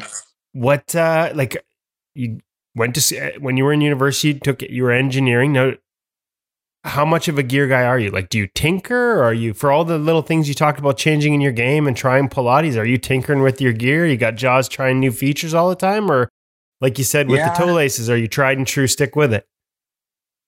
So I tinkered to a certain point. I think when I was younger, there was a lot of development with that, even when I was playing youth hockey, like my goalie partner, his name's Art Bry, like he and I were always just messing around with our gear. And like, I had Brian's at the time too. And he had Bauer pads and we were just like, how could we like modify our pads? And we get I think it was called the Speedy Stitcher out, and we're always messing with that. And when I got to junior, I was like, okay, how can I, mess around with my shoulder pads, make them a little bit bigger maybe. But I always loved like fixing my gear too. Like if anything went wrong, like I was the one that was going to be in charge of fixing it. Like I didn't want my equipment managers to do that, at least when I was in junior and in college. But yeah, I think I kind of got my pads like pretty dialed to like where I want them right now. I think the good thing with Brian's too is like the way I have the strapping. I have the Heritage pads, I believe. I don't even know what pads I have. That's so bad. But there's kind of like an ability to do, make them fit a little differently. With the Velcro, that's something that I never thought I would like. I was like, oh, I'm going to have leather straps. Like, there's no way I'm going to do this Velcro stuff. Like, but, I tried it and I was like, oh, I actually kind of like it, So, yeah, I mean, I kind of removed like the knee wrap on my pads like pretty early on. I'd say like my first year of college, I was in CCM and I never wore like that knee wrap. I never put the strap from, the knee channel to the knee wrap, essentially, like how a lot of guys do. Oh, like a thigh wrap kind of thing, like the thigh board style wrap, you mean? Or no. So like the elastic gear. Oh yeah. Okay. Yeah. So like the landing gear on your knee and then you have the elastic that goes around to the outer. Yeah. I could never get comfortable like in a butterfly with that. There was just too much torsion and like my pads never rotated how I want them. So like, I remember even prior to me wearing Brian's, like I said, like even before CCM, like when I was in the Cohos, like I just wore that loose. Like there was not even like a strap, like an elastic strap. I just wore it so my knee would like my pad would rotate around my knee and I would land like in a pretty good butterfly. Everyone, it's so funny. Everyone's always talking about like, oh, like butterfly flare, it looks so wide. And I was skating, like when I was back in Massachusetts, I was skating with Michael Gerteg. And he was like, man, like your butterfly is so wide. And I'm like, is it? Like, I don't know. And I'm thinking now, maybe it's a consequence of the way I wear my pads, like I have that really big open knee channel. Like, I guess it's kind of similar to like what Price does, if I'm recalling. I'm looking at pictures as we're talking here, trying to picture this in my head. Yeah. So I think Price doesn't have like he keeps it pretty wide open, and then he takes that elastic from the knee stack and wraps it down to the outside of the calf. Yeah. So I had to start doing that, because like eventually got to the point where like when my pads broke down and weren't stiff anymore, like they would over rotate. So I had to, that was the evolution of that. But yeah, I wear my bootstrap like pretty loose, and people are like, well, why do you even need a bootstrap? And it's like, when I extend, all the way, I can feel it. Like when I flex my foot, I can feel, like the end range, like with my heel. And like, I like to have that security. But I see some guys, like they don't have a strap. And I'm like, oh my gosh, I couldn't do that. Because I feel like my foot would just shoot out, and my knee wouldn't land like in the landing gear, like in the place that I wanted. So you're playing with it. There's an evolution there. Yeah, for sure. Like, and I've tried like that little Lundqvist strap, like I have the VH skates. So I've played with that, throwing the bootstrap there. I don't know if that's my thing though. I don't like the way my blade angle hits. Like, I don't know. It's different. Like it's all a feel thing. Obviously it always comes down to that, but I feel that I don't have as much blade on the ice. If I'm in a butterfly and I need to push laterally, like I don't feel like I can get like the quick responsiveness that I can like with a loose bootstrap around my skate. So all this passion on the ice, gear, where did this all start? Like, was gear one of the starting points? How did you fall in love with the position? Because you clearly have a passion for it from every aspect. How did it start for you? Yeah, I think I could go back to like the catalyst, like when I was young. I remember going in. I started playing roller hockey. It was how I started playing hockey. My dad growing up in SoCal, right? Like Rancho Cucamonga. Have I said that correctly? Yeah, that's correct. It's a real place. Yeah, it exists. It's actually, I think, where Workaholics it takes place. Have you ever heard of that show? But so I remember just walking into the rink. It was the Wayne Gretzky Center on Foothill in Upland, and like I just remember like the pro shop. It was just, I remember the way everything smelled mainly, and like everything looked so large. And I just remember like seeing the goalie pads, and I don't know why I gravitated towards that, but just like the design must have been good marketing, right? It was just like, oh, those are cool, And I remember telling like my parents, like, oh, like I want to be a goalie, And I'm like, no, like there's no goalies like in this age group, because like when I started playing like Tykes or whatever it was called back then, like we just had the shooter tutors, right? So like I remember when we graduated to, it was mite hockey, I was like, oh yes, like I can be a goalie now, but then it was like, oh well, like goalie is like a revolving position on our team, like, I was like, oh really? But it got to the point where like no one wanted to be goalie on my team, and the coach asked like, hey, like you keep signing up to be goalie, like do you just want to be the permanent goalie? And I was like, oh yeah, so I didn't have my own set of pads, right? And I remember we had like the team gear, and that was cool, obviously. But I remember going home and just like shooting on myself, playing situations over in my head and like having on my mini net. And then I remember asking my dad, I was like, oh, like I wonder if I could make my own goalie pads. So like I had him like give me like some shoe boxes, and I cut like semicircles in the top and bottom, because I was like, oh, like I don't have straps, but like it opens in half, so I could like cut a hole, and then I could like, they could go on my legs, I could play hockey, like, very limited understanding, but I was like, oh, this is kind of fun. I could, make my own pads. Right. And I think just like he saw, I really loved it. He really identified. I was like, okay, like we got to get this kid some pads. So I remember that Christmas just opening up these pads, and I was like, oh my God, like that was that was the best thing. That was the best Christmas gift I could have ever got. You know? That's hilarious. What do you remember what they were? Yeah, I believe they were iTechs. Nice. They were like the Cordura. They were the whole pad is Cordura, right? Like I think that material is like what they do on like the side wall, like the outer edge of pads, right? Like that thin, like, lightweight material. Yeah, I just remember them being like that material, and I remember they had like these nylon buckle straps. They were like just pressure snaps too. They weren't like buckles or anything. Like they weren't even. I don't even think they were even like plastic like clicks, you know. But yeah, that was awesome. And then it just from there I was hooked, you know. That's funny. You would not believe how many guys have stories involving gear at Christmas that sort of, you know, either it sparked the passion or it took it to another level, or it was like their first real mask or their first real set of pads. And it was like Christmas and goaltending, man. It goes hand in hand. Yeah. And I think it does, you know, and like that was like my main obsession. Like anything I could save, you know, in money or whatever, it always went towards like a new set of pads or whatever. Like that was my main prerogative growing up, is if I could get new gear, like, you know, I could get this stick, you know.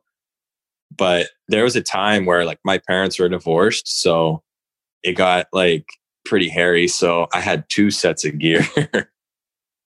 But the thing was, they were different brands.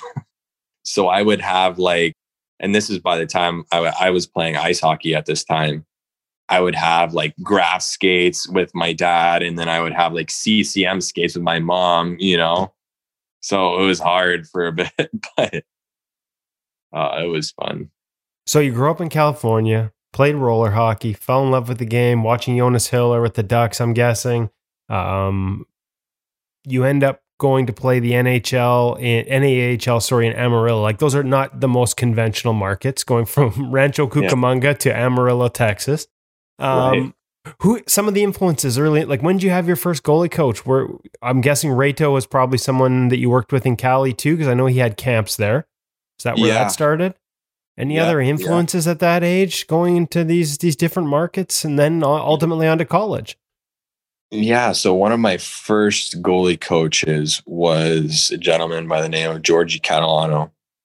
He still coaches in California. He's salt of the earth type of guy. Like he is very like, he used to work for Rick Hines. So he used to run the Rick Hines camps, but he's very, I guess by today's standards, you know, he's pretty old school, but he's very much a life coach in that regard.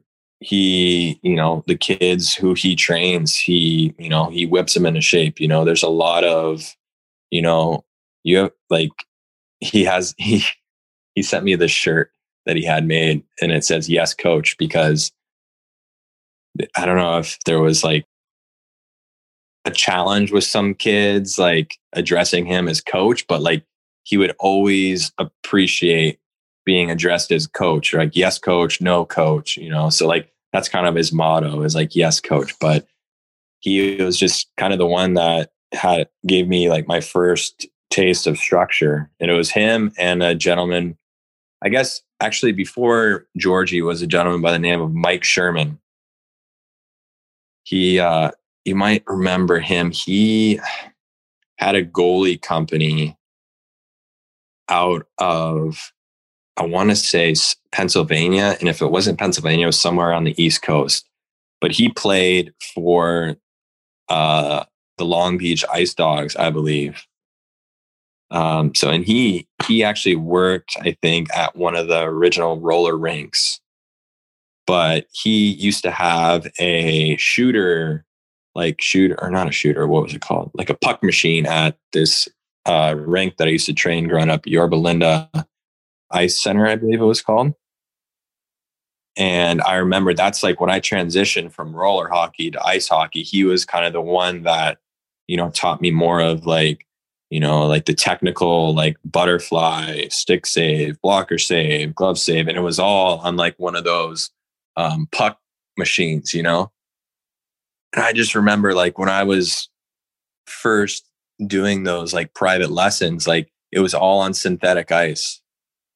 So it was not on real ice. So I mean, I got my first taste like of like a goalie private, like on synthetic ice with like a puck shooting machine, and like do so many stick saves, and like it would get so like repetitive and so fast. I just remember like where I hold my stick on my hand, you know, between like your index finger and your thumb. I remember like one day, like after like looking down and just like it was blue, like black and blue, just like so many pucks, you know.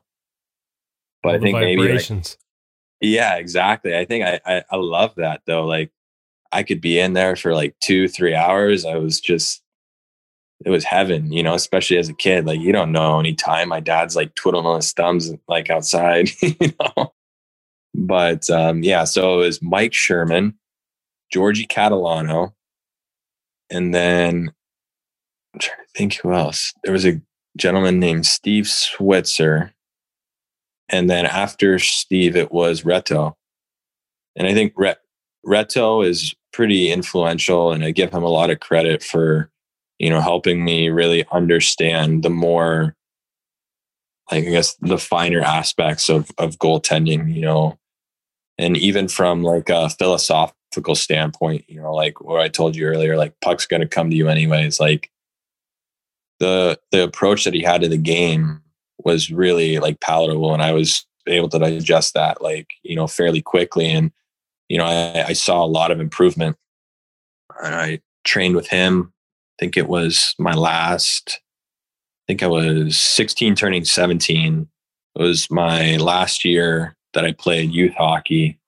And I just remember after that, I just had so much momentum, you know, heading into junior hockey. Like, I don't know, it just, my game took a, you know, huge leap, and, you know, I deserve to give him a lot of credit for that. So, yeah. And then after Reto, I didn't have a goalie coach in junior hockey at all. I remember asking the coach my first year, I was like, hey, like, is it possible like to get like a goalie coach, you know, in Amarillo, Texas, you know, like middle of nowhere, right? And he's like, just stop the expletive puck, you know, like you got one job, just focus on stopping the puck. Don't worry about it. You know? So I was like, oh, okay. Like I'm going to have to become my own goalie coach in a sense. So, you know, I remember like after we had practice in the morning, you know, like 10 a.m. And then, you know, we had open ice the whole rest of the day. So we'd have practice, we'd grab lunch, go work out, and then we'd come back to the rink, and I would grab a couple of guys and we would like set up some drills, you know, and we do like, I'd have my own goalie sessions. You know, I was like the dictator out there telling these guys where to go, like how to shoot it, like stop the drug. Like, no, that's not right. Like, you know, but yeah. So, I mean, those are my main goalie coach influences growing up. Now, how's your game evolved and the past couple of years? Like what do you think's been the biggest step? I mean, you know, talking to guys like Peter Aubry, they talked about just how like what a great skater you are. Is that always been like, is that something you worked on, or it's come naturally, those movement? Maybe it's all those hours on the synthetic ice. Real ice probably feels like super easy. But how's it evolved over the past couple of years? Because like you said, it's a position that's constantly evolving. We've seen the game in front of goalies at the pro level evolve so much east-west, which I would imagine suits, you got to be a good skater. If you can't move, you can't play these days. Right. Is it more reads and tactics as opposed to technical? What's been the biggest steps over the past 2 years? Yeah, I think for me, like skating is something that's really enjoyable for me. It was always challenging. And I remember growing up with my coach Georgie, we would do like shuffles and T pushes like around the entirety of the ice. So like, I think just by virtue of like, that was normal for me, I became really proficient at skating. And I think that's something I always rely on. And I think for a while there, I was getting in trouble, and I love, like being able to like be mobile and move, super athletic, like my first year junior, like I really had to tone it down, less, less Jonathan Quick, more J.S. Jaguar, like, so that's, I think in the past 2 years, that's something I've really focused on. And I think as a result, that's helped my reads, because I think that's one thing you consistently hear at the pro level. It's like, it's all about your reads. It's all about your reads. I mean, there's guys, like you look at a guy like Robin Leonard, he's not necessarily known for his skating ability, like a guy like Carey Price or whatever, who we all like idolize for that. But, like Robin's like really good at reading the play, so I think I've moved more towards being like efficient, and getting rid of all of this like excess, movement, and putting all of that energy back into, watching the puck, and reading like where the players are on the ice, and recognizing and identifying who like the next most dangerous player is, like without the puck. That's something that Peter Aubry talks about a lot, is just having that awareness of, you got to know where everybody is on the ice. And like, it's almost, I guess you could compare it to like chess in a way, like I play a lot of chess. So, chess isn't, you can't be so concerned always with trying to, attack the opponent's king. Like you have to be strategic in the way that you do that. So it's like not always about the most dangerous piece in the moment, but, what's the next piece that could inflict, the most damage. So with that in mind, like having that perspective, like on the ice, it's like, okay, this guy has the puck, but he's not in a dangerous like position to shoot the puck. Like I have to respect him, I mean, you have to respect the guy with the puck always, but who is he looking to pass to?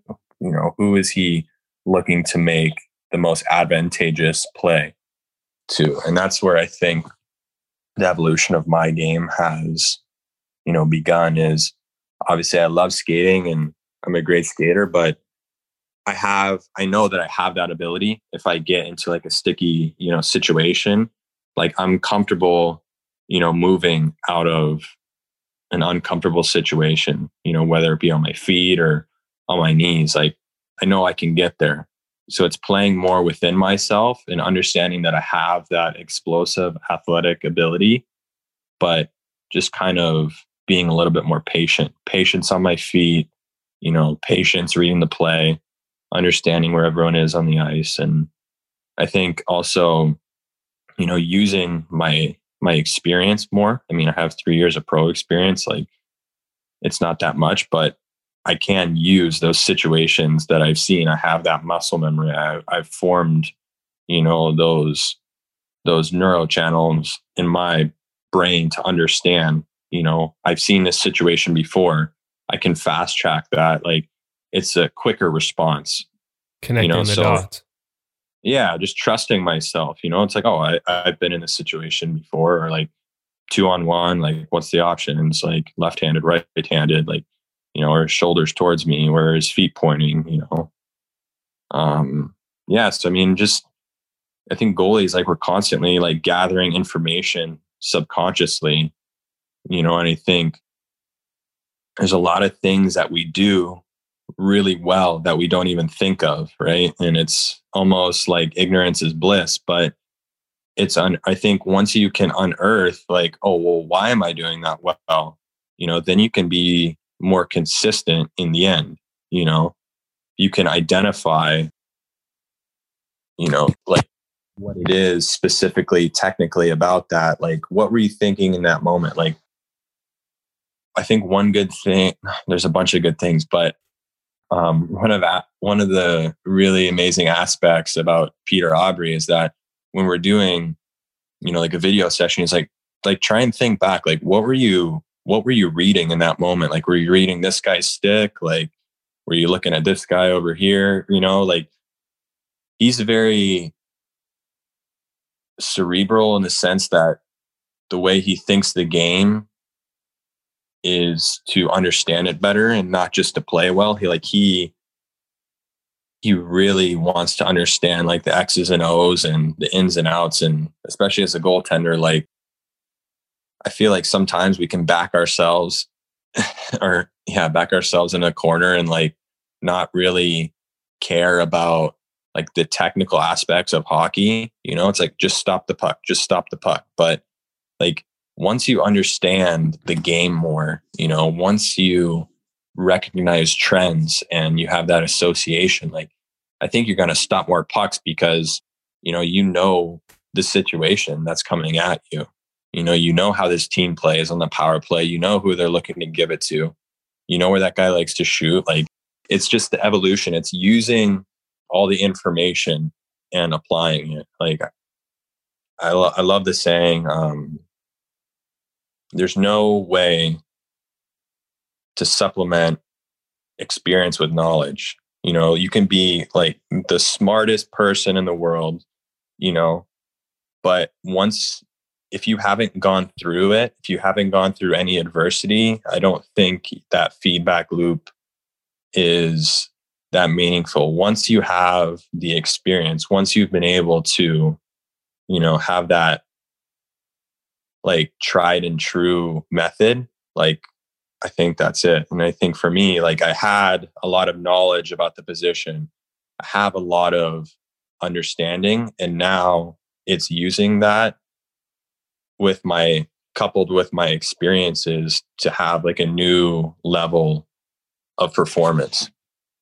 So would it be fair to say just because the experiences of the last year have been so wide ranging from right back to last summer, probably I think a lot of us expected you and Corey, and then they signed Robin, you know, even just that adversity there, like fair to say the experiences of the last year have you more ready for the opportunity ahead than maybe you would have been a year ago?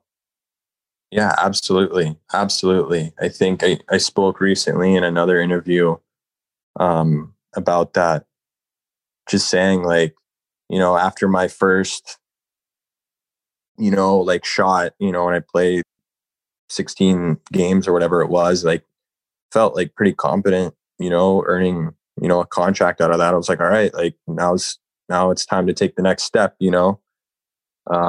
So it was kind of like, oh, well, that was weird. You know, that was a strange, you know, signing, but it gave me a greater understanding of how good you need to be and how consistent you need to be to stay there, you know, to stay in the NHL. It's once I played my first NHL game, there was kind of, I don't know, it's like there's a lot of emotion that goes into that. Like there's a lot of toil, you know, there's a lot of sacrifice, like not just on your part, on your parents, like on everyone who's helped you get to that point, you know. But it's like after you've played that first NHL game, like you have to set new goals, you know, because it's like everyone's like, oh, I want to make it to the NHL, you know, I want to play in the NHL. But like after you play that first NHL game, it's like, all right, like you can't have a lull. Like you have to reestablish some like new goals. And it's like, what are those new goals going to be? Did you, I'm curious, you talked about reading the game and moving less. Can you explain to me how they fit hand in hand? Like, I think I have an idea, but like, does it just allow you to, like, when we talk about moving less, it's just as simple as playing deeper, or is it even more than that? Like just allowing the information to come at you a little longer before you move? What? Yeah. So I think it's processing speed, you know, how quickly like you are reading the information and adapting your body and your positioning as a result. Because I mean, constantly like your body is making all these little tiny assumptions and recalculations based on, you know, the information that you're gathering, you know, from the shooter, from the other guys on the ice, from your D-man, you know. So I I think it's how quickly you're processing that information. And I think that's something that like only comes with experience. But I think a lot of like great young goalies are seemingly really quick processors because they're such good skaters now, and there's a lot of information available to the younger crowd now that wasn't previously like available to like kids from my generation, like there's a lot of resources, Instagram, like your guys' publication, like breaking these minute aspects of the game down. But like, I don't think that's like, it's a great head start, but it's no supplement like for experience. Like you have to get into games, you have to play games. Like that's one of the hardest things I think is, game time. Like you can practice all you want, but you have to play games. And that's one thing for me. I think that my goals moving forward is just to play more games, because I look at like my career and I feel like, man, I haven't played a lot of games, like I need to get and see more situations. And, I think that's one thing that's like a goal for me. It's like to just continue to play more. But yeah, and I think just the processing overall, of the information at hand. And I play a little bit more deeper in my net just because I think that like I want to beat pucks as much as I can on my feet, and I don't want to get lost, and like I'm constantly subconsciously thinking of like my box control, like if the shooter is entering, like from the blue line and like he takes a shot, like it's almost like a negligible difference. Like if I'm at like toes touching top of the crease or like heels touching the top of the crease, so I think that like it gives me a little bit of an advantage too, if I can have a little bit more time on my side to process everything. I think it's moving less in the sense of like physically I'm moving maybe like 6 inches less, so that's where I'm thinking about it from. Which gives you more time to make those reads. Yeah, exactly. And I think that's something I actually learned a lot about from Robin, is he's a guy that's like, he's constantly like his depth is like changing like minutely or maybe even not at all. It's just, he's obviously a big guy. So like he's using his size to his advantage as well, but he knows like the angle, like if he's, for instance, like, if he's on his left post, and it's a 2-on-1, like he knows what angle he has to come back, to the post. Like if there's a pass across the ice, to make the bet or to put him in a position to make the best possible save, like he understands those angles. He understands the geometry. He understands the trajectory of the puck. He's an elite reader of the game, isn't he? Yeah. Did you guys like, as much as you're a thinker too, did you guys have gab sessions? Did you get to pick up anything from him, or is it just watching? Yeah, I did. I mean, he's a unique individual. He has a very interesting way of communicating. And I think initially, like when I didn't know him that well, I was like, okay, how do I approach, him? Cause like he would talk like what I thought was like talking at me, it wasn't like a conversation for like two people, but I think as I got to know him better, that's just the way he is, he understands his game, and he's like, yeah, like all you have to do is this. It's that simple, it's like, yeah, Robin, but like, yeah, you are also, you have a very special set of talents, and not everybody can play like that, so he once told me, he said, he's like, you're so athletic, but he's like, you need to play more of like the old fat goalie, I was like, oh man. So it's almost in a way, I guess, like in a roundabout way, I guess it's what I'm aiming to do, anyways, is like play more within myself, like use my athleticism when I need it. So like I was able to discern like what he was saying, from the information he relayed. But he's a funny guy. It was fun to compete with him in the summer, like as we got closer to training camp, like, and there was more guys coming in. Like, he was a funny voice to hear in the room, like, just because, like, he doesn't care what anybody says, like, he's gonna tell you what he thinks. Just open and honest and well, like, and well thought too. Like, I've always enjoyed the conversations about the game with him. He's got a strong opinion on things like reverse VH, for example, and how much maybe kids are getting killed by it. But also, like, just it's well thought out.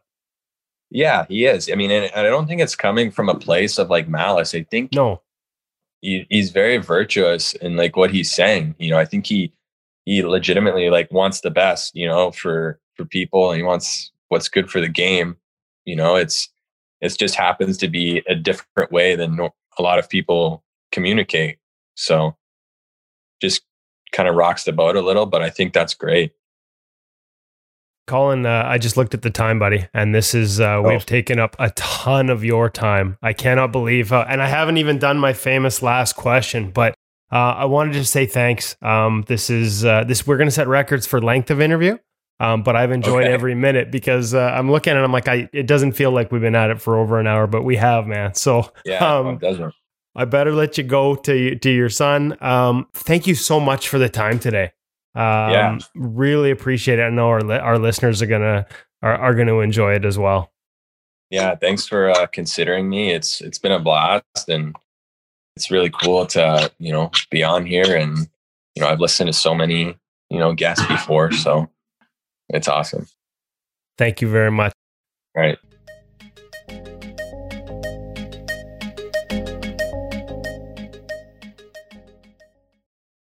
There's stuff left on the table there, which is hard to say because you guys covered a lot of ground. That was a fun interview with Colin Delia. Yeah, and I think you described it perfectly. I kind of struggled to find the right words going into that interview, but as we were talking off air here, like, there was just a Zen vibe to the whole thing. Like, just such a like you could just sit there and talk for hours with this guy, right? Like, you feel good listening to him share his story. And the only sad part is we went so long that I hadn't anticipated being that long. And did I even ask a last question? I didn't, because I actually had to get out quickly because we had run into I've got a couple weekly paid radio hits with TSN, and we'd run into them, and I needed to answer the phone that was ringing because I'm getting paid to be on the air and I couldn't stand them up. And so I kind of had to end it abruptly. And there were a few more questions. I did have last questions because, I mean, we didn't get into, like, him and his partner, Ava. They own a leather company just that's near their home. It's nearby. He was telling me that's like the studio type place, the shop. It's really close. Maybe even the same building, but where they can come and go from it. It's called Portier Leather Company. He loves working with leather. He does woodworking, leather making, all kinds of things. And I wanted to ask him about those hobbies and the importance of those hobbies to find that balance that he seems so good at achieving. Obviously we talked about, being an engineer in university to engineering degree. Like, there's so much more, so many other places you could still go with Colin Delia. I was going to say, like, to me, it's like the beer ad, the most interesting man in the world. Like, I think Colin Delia might be the most interesting goaltender in the world. Wow. A leather company. And then we got into the ballet, and that he'd just been thinking about the bar ballet, and like there's a lot going on. I don't know when he ever sleeps because there's so much going on in that brain. Oh, well, he's got a newborn, so he probably just doesn't sleep like the rest of us did when they were little. You guys remember those days. We're all too old now to remember it, but it was like that, Wow. Fascinating conversation. And Hutch, like the doors there for him to walk through with the Chicago Blackhawks with the exit of Corey Crawford to grab a spot. Absolutely. It's going to be a fascinating season in Chicago with a couple of young goaltenders, whoever they might end up being. I'm sorry, I'm a little behind here, guys, because I'm on the Portier Leather Company shop right now, looking at a couple of really cool wallets. And this was not inserted for Colin. In fact, it actually came up offline with Woody, and then he mentioned it, and here I am. So I might be doing a little Christmas shopping today, or it's almost Black Friday, but I don't see any Black Friday sales there right now, boys. Wallet. It has to come with a $1 bill in it, or else it's bad luck. So you just like the Black Friday sale with the Sense Arena, it's like you can't not benefit from it. I think before you buy one though, Hutch, especially, well, you said Christmas, so it might be shopping for others, but if you're buying for yourself, we need to send Colin a message and ask him if he has the Costanza model. I picture Hutch with like the 3-inch thick wallet. Like I don't know why, but I'm just like, I don't even have a wallet. I just carry a money clip with cards in it, but I picture Hutch with a 3-inch wallet. I actually have. Hutch, I'll take. No, you actually couldn't be further from the truth. You've got a money clip because you've got some money. I don't have the money clip, but I've got a couple of cards in a little folder. So, no, you're wrong. I have the Costanza. I do. I deserve Costanza. There's a lot of reasons I'm Costanza. I'll own that one, but not the wallet, brother. Yeah, my coworkers all make fun of me, and I embrace it because I'm the old guy in the office, and I have to. That's exactly what you do. But nice that you guys are so modern. Yeah, yes. I don't actually, and Hutch may chirp about the money. I actually just put my cards in it, slide my cards in the clip. I kept losing my cards. I had to go to it. It was my family was getting tired of me looking for my cards and leaving all the cards in the previous pair of pants, jeans, and all that kind of stuff. So I just had to buckle down. So and get it. So you went to a wallet so big it could be spotted from space. And I can find it everywhere. Like in the golf bag, I know exactly. I just reach in. There's no searching around. It's just one big thing right there. But I may have to check out what's the leather company and the website? It is Portier Leather. Portier, excuse me. PORTIERE leather.com. It'll be in the show notes. Throw that one in the show notes. Yep, absolutely. That's perfect. We'll start the show with taking care of your upper body, and we pad your back pocket with the leather wallets and Portier Leather Company. This has been a fun episode. Colin Delia and Cam Matwiv. And remember, everybody, one more plug. Sense Arena and the Black Friday sale and the Hockey Shop, Source for Sports, thehockeyshop.com. Also with Black Friday sales. Check them out. It's a fascinating, fun time of the year that we can focus on goalie gear and save a little bit of a jing along the way. Thanks for listening. Appreciate it. We'll chat with you next week for episode 96 of In Goal Radio, the podcast.